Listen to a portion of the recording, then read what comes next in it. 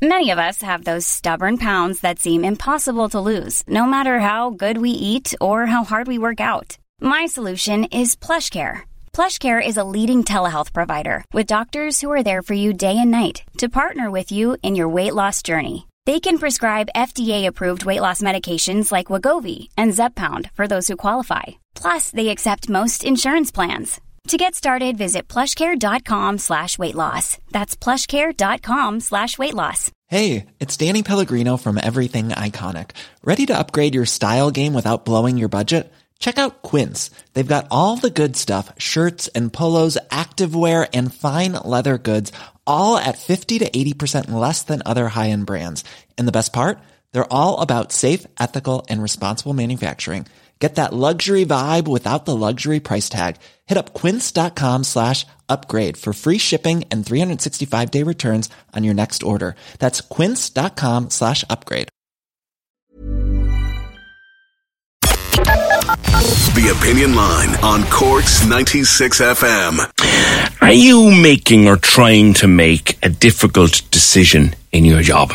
What you want to do with your career, where you want to go? Are you uncomfortable in the job but afraid to move on? Do you know how to make a decision, or are you affected by indecision in your job? There is a whole course on this starting at Leap Life Coaching. Patricia Tiernan, good morning to you. Good morning, PJ. How are you? Thanks for having me. I'm delighted. Indecision. You know, there are people who want to move, who want to go for that promotion, or who want to leave the job and want to move on to something else, and they are racked by indecision.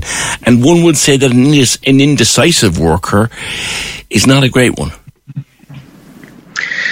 Well, an unhappy worker is going to have an impact on a business. So if someone's coming to work unhappy, it's going to affect their energy, it's going to affect their output, and certainly it's not good for business.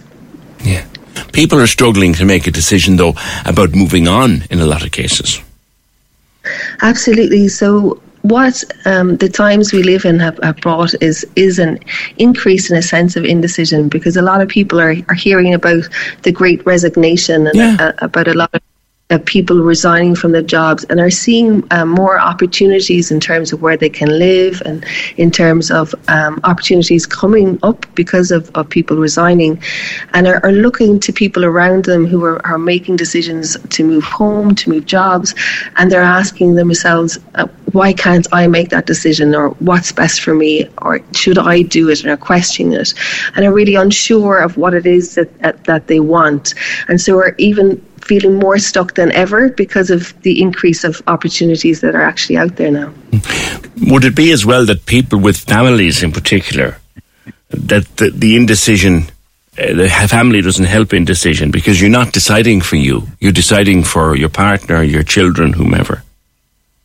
Absolutely, absolutely. So it really affects our ability to make a decision, the more responsibilities that we have. So be it family members, kids, but also it could be aging parents, that we're afraid that the decision that we make might put us in a worse off position. So the devil you know, in a sense, is better than the devil that you don't. Yeah. So we remain stuck, but our unhappiness grows because we know something isn't quite right. Yeah. And the more stuck we feel is when we feel that we don't have options, that we actually can't take a step forward. Do you think, Patricia, there are a lot of people stuck in jobs that they no longer want to do, but are afraid to move on because of the consequences for them or those they love?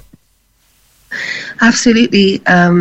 In my work as a coach, and I'm working with a coach, Tracy Ward, in London as well, who's experiencing the same on the ground, is that we have people coming to us because of that feeling of stuckness, that they're feeling overwhelmed. There's more work demands being placed on them. There's more demands at home being placed on them, and they really are at a loss what to do. And when you're that stressed and under pressure, it's really hard to think. It's really hard to think clearly as to what it is that you want. So people are coming to coaching to get that kind of support, that space to look at what it is that they want, and to be able to see the wood for the trees in terms of what the options are. And when someone comes to you for help in seeing the wood from the trees, what do you show them?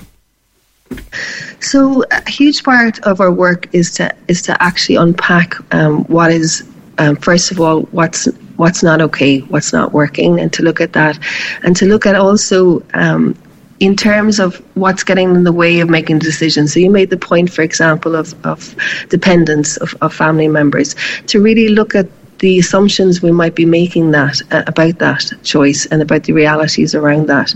And that can help to really quieten down the fears in our mind when we look at them face on and are able to see that maybe the worst case scenario that we're looking at isn't the only scenario. There's also a best case, and also there's a middle ground that we often don't look at in terms of what actually might happen if we were to move. There's a lot of people probably, as they hear us now, maybe the discussion going on in their minds is, well, you know what? I could be happier, I could be more fulfilled, but the pay is good and the job is quite safe. So 2 out of 3 ain't bad. A lot of people in that particular position. Yeah, there is, but I think that part of the Great Resignation, what's happening is that's shifting. That thought is really shifting for people, because now that we are perhaps working from home, and there's talk about, when will we have to go back to the office, and we might not have that extra time with the kids. That money, we're starting to look at the different values, money against time with family, and we're starting to actually really question whether that's enough anymore. And that's what's really affecting people's decision and pushing them to look at what are the other options that are available to them. And so that age-old, almost like a handcuff that was keeping us to jobs of money and salary being the main driver is really being shaken up with this Great Resignation that's happening. In order to help people, you are starting a coaching program in January. Tell us more. So in January, in partnership with Tracy Ward in London, we are actually supporting in particular people who are living abroad, who are faced with the decision as to whether to come home or not. So you've got a lot of people in Australia or Canada that during the pandemic have been faced with this extra dilemma of whether they should stay or return.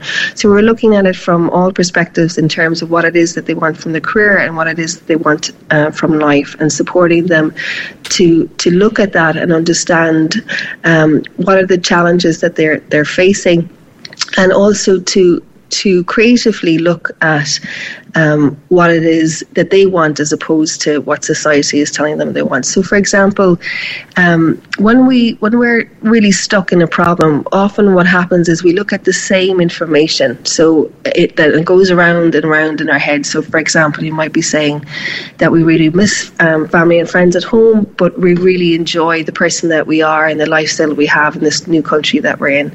So, as coaches, some of the exercises that we would do would support people to really look at it from an intuitive perspective in terms of deep down and kind of gut instinct, what is it that I want? Or deep down, what is it my gut instinct is telling me that I need to do? Because often that intuitive part of us, we actually bypass it, or we don't spend time looking at that. And it's amazing how much can come from actually really spending the time of asking yourself from a gut instinct, what is it you want to do? Are we kind of auto-tuned in Ireland in particular, Patricia, to undervalue ourselves? Undervalue ourselves in what sense? In terms of, how attractive a prospect we are to a prospective employer if we wanted to move back from wherever we've been or move on from wherever we are. Do we undervalue ourselves? And you know what? If I put myself out there, who's going to want me? I think, what research would show is women would undervalue themselves more, particularly in the workplace. For example, studies have shown that when a job is advertised, that a woman traditionally would want to see that they'd have the majority of the skills or experience that's described in the ad, whereas men would have more courage to go for it, even if they only have a small proportion. So I think there is more of a sense of women being afraid to make the move or feeling that they're not as valuable as they most definitely are. So that definitely plays a factor. Okay, your course is in January. leapcoaching.ie is the website where you'll find out more information. It is a paid course, but that's a matter for yourself. And that's Patricia Tiernan. She is from Leap Life Coaching. And leapcoaching.ie for more information on that. I'd hate to be in that kind of a position at the moment in my life. I think there's enough going on without having to make those decisions. But there's a course to help you with them. Corks 96 FM.